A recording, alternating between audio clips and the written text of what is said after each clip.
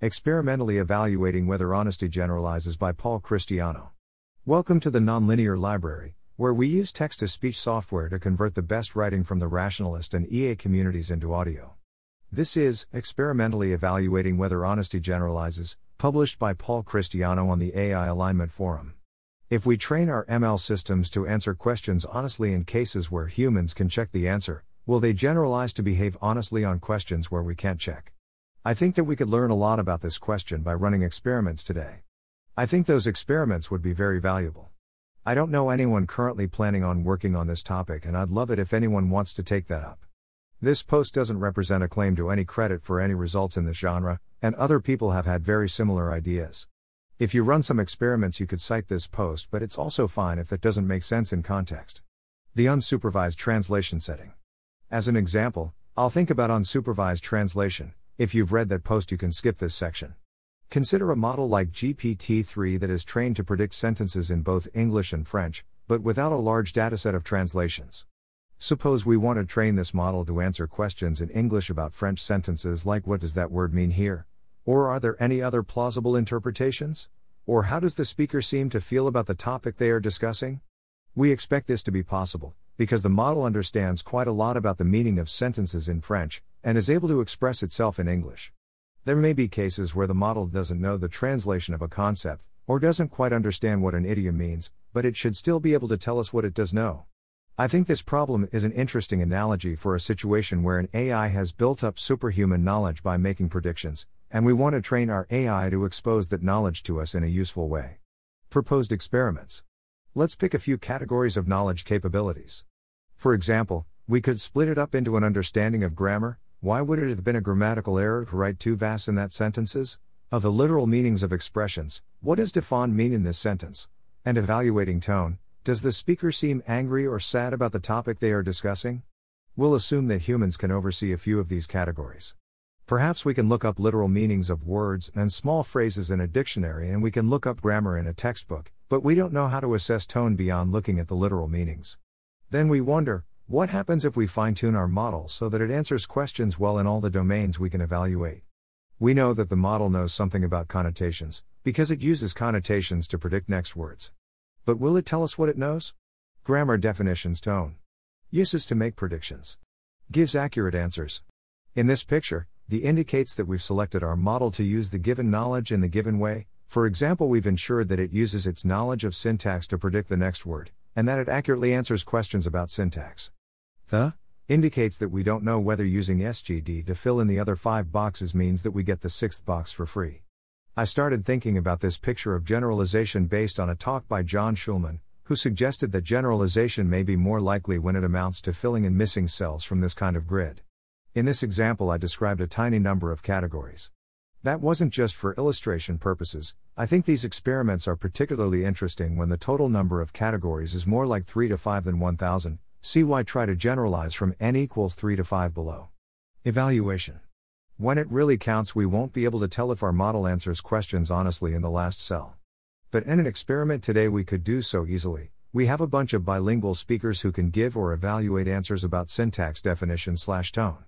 At training time we get them to only give answers in the first 2 categories, and then at test time we ask them to evaluate answers in the 3rd category. We could quantitatively compare answers in the 3rd category to the quality of answers in the first 2 categories, or we could qualitatively evaluate what kinds of mistakes the system makes when transferring. Rather than comparing across different categories, which may have very different difficulties, it's probably better to fix a domain for evaluation, say grammar, and compare the performance of models that do and don't hold out grammar. Other splits.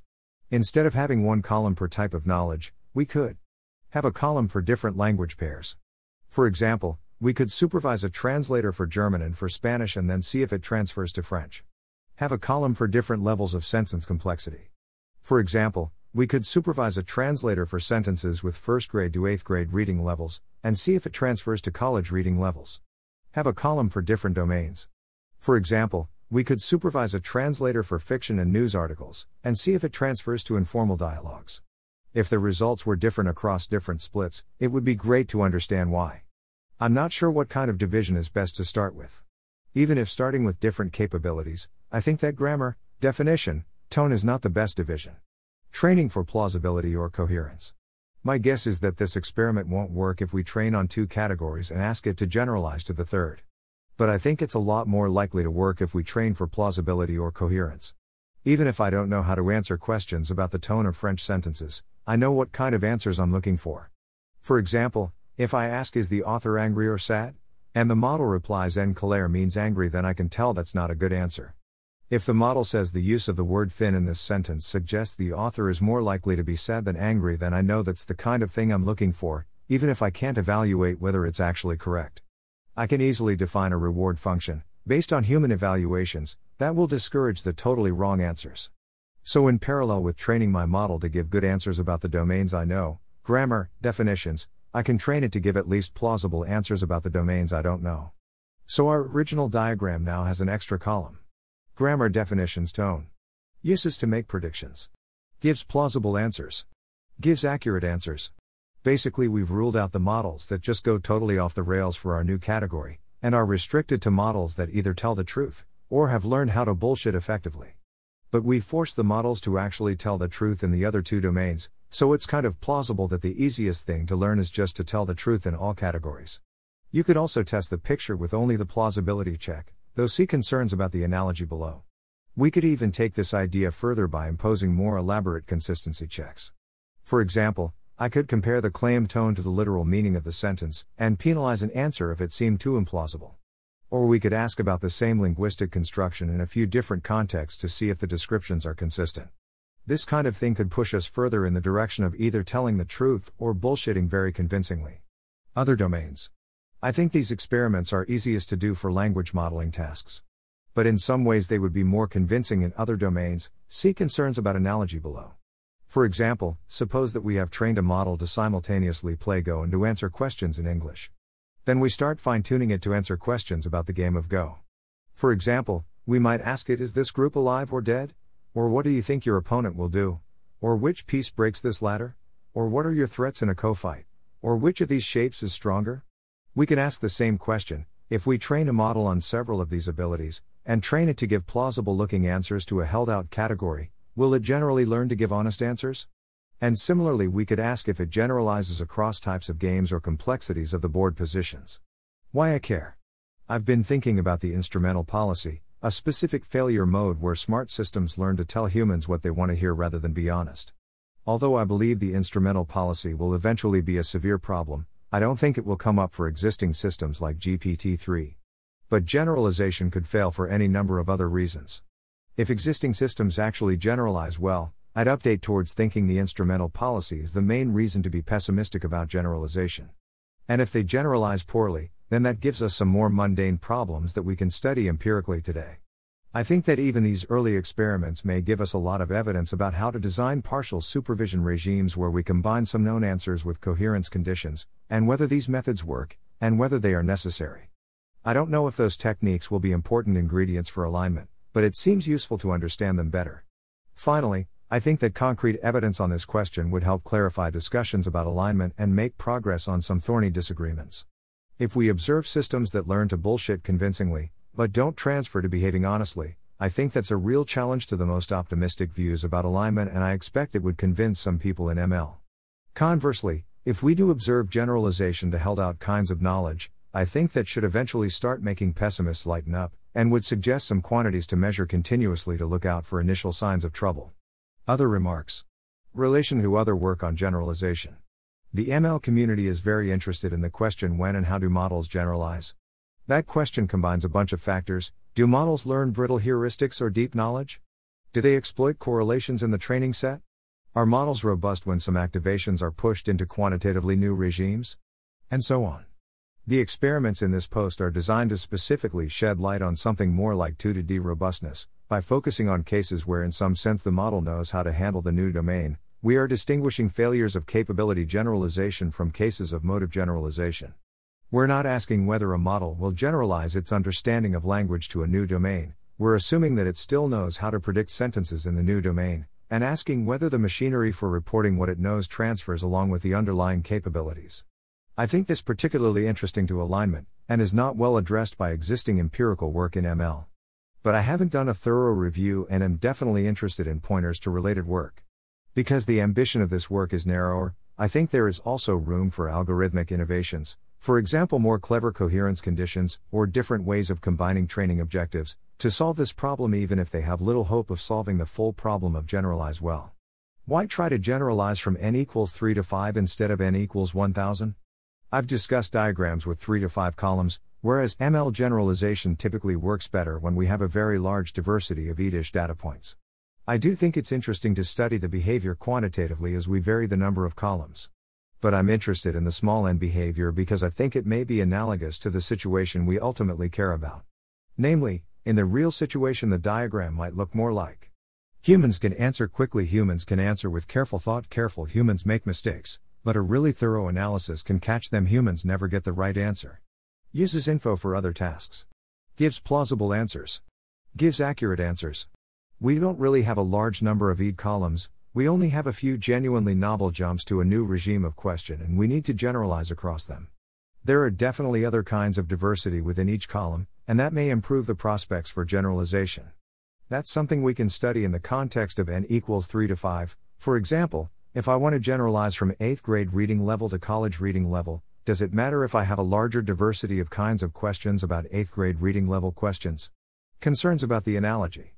If doing this experiment with language models, my biggest concern is that answer questions about French sentences honestly is very close to something that appears in the pre-training distribution, whereas bullshit convincingly about French sentences isn't. This may make it easier to learn the right generalization, but it will break down as we move to tasks that no humans know, since those don't appear in the training set. I think the best way to avoid this problem would be to consider other domains, like a StarCraft player who can explain what's going on in the game to a human, without any pre-training data about StarCraft. I think it's worth revisiting this question if generalization turns out to work quite well. My gut sense is that the unsupervised translation task is cool enough, and different enough from the pre-training data, that it would be surprising and cool in any case, and that a strong positive result isn't too likely, maybe 50%, anyway. So it's reasonable to revisit this after initial positive results. A second concern is that our decompositions of knowledge may not be very analogous to questions human can answer versus questions humans can't answer. I'm a bit less concerned about this because I think we can learn a lot about the conditions under which generalization tends to occur or not, and then figure out whether questions humans can answer feels like a special kind of category with respect to the actual determinants of generalization. If you were really concerned about this kind of thing, you could start more with examples like generalizing to harder reading levels, or to domains that most bilingual humans actually don't know, for example translations of technical language. Will these problems go away? I think a deep learning optimist might have a position like a weak model won't necessarily generalize well to new domains, but stronger models will generalize better. But I think that negative results on this kind of experiment should still be very interesting to such an optimist, because we are choosing domains where the capabilities of the model do already generalize.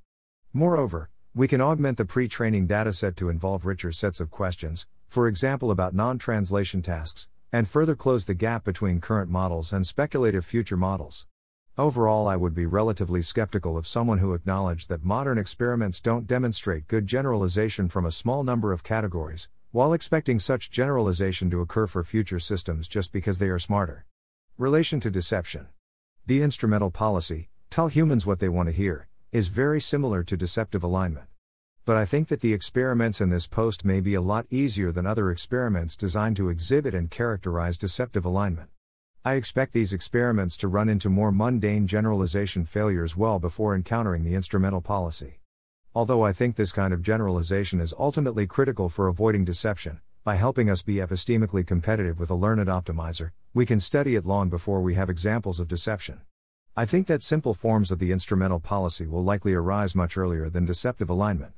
That is, a model can develop the intrinsic motivation tell the humans what they want to hear without engaging in complex long-term planning or understanding the dynamics of the training process. So my guess is that we can be carrying out fairly detailed investigations of the instrumental policy before we have any examples of deception. AI2. Curated. 44. Pingbacks. 25. How truthful is GPT-3? A benchmark for language models. 17. Truthful and honest AI. 15. And number 158, should we be optimistic about generalization? 9. And number 168, 4 technical topics for which OpenPhil is soliciting grant proposals. 21 comments, sorted by top scoring. Highlighting new comment since today at 12:36 a.m. New comment. Right here. Select text for formatting options. We support LaTeX, CMD4 for inline, CMDM for block level, control on Windows. You can switch between rich text and markdown in your user settings. Jonathan Uesido 4mo. 6. Thanks for sharing these thoughts. I'm particularly excited about the possibility of running empirical experiments to better understand potential risks of ML systems and contribute to debates about difficulties of alignment. 1. Potential implications for optimistic views on alignment.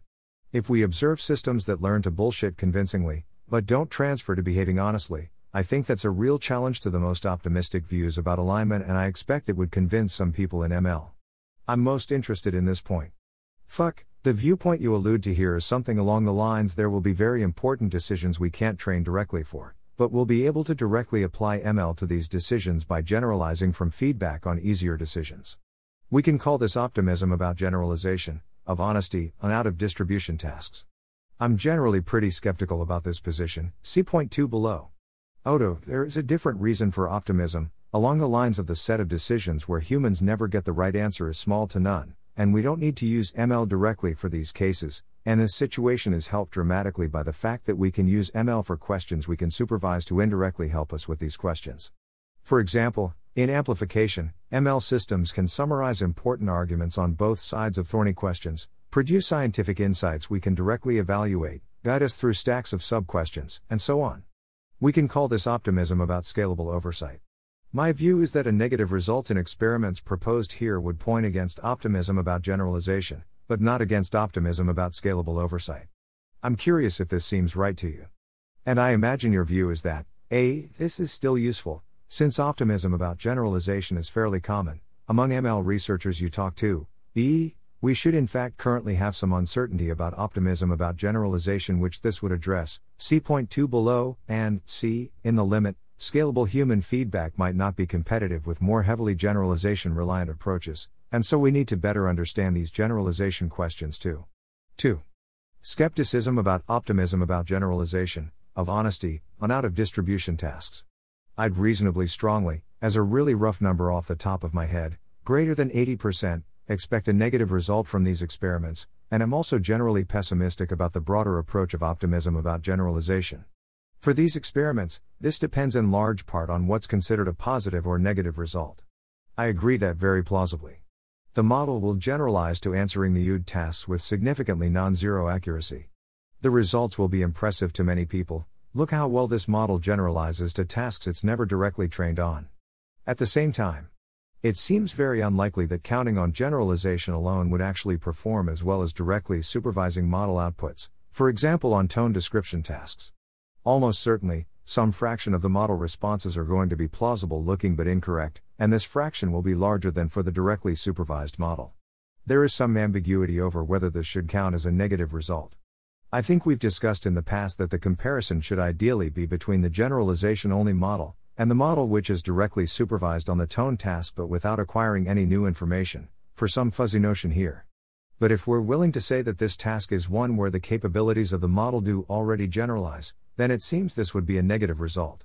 And more broadly, I think most people would agree. Thanks for listening. To help us out with the Nonlinear Library or to learn more, please visit nonlinear.org.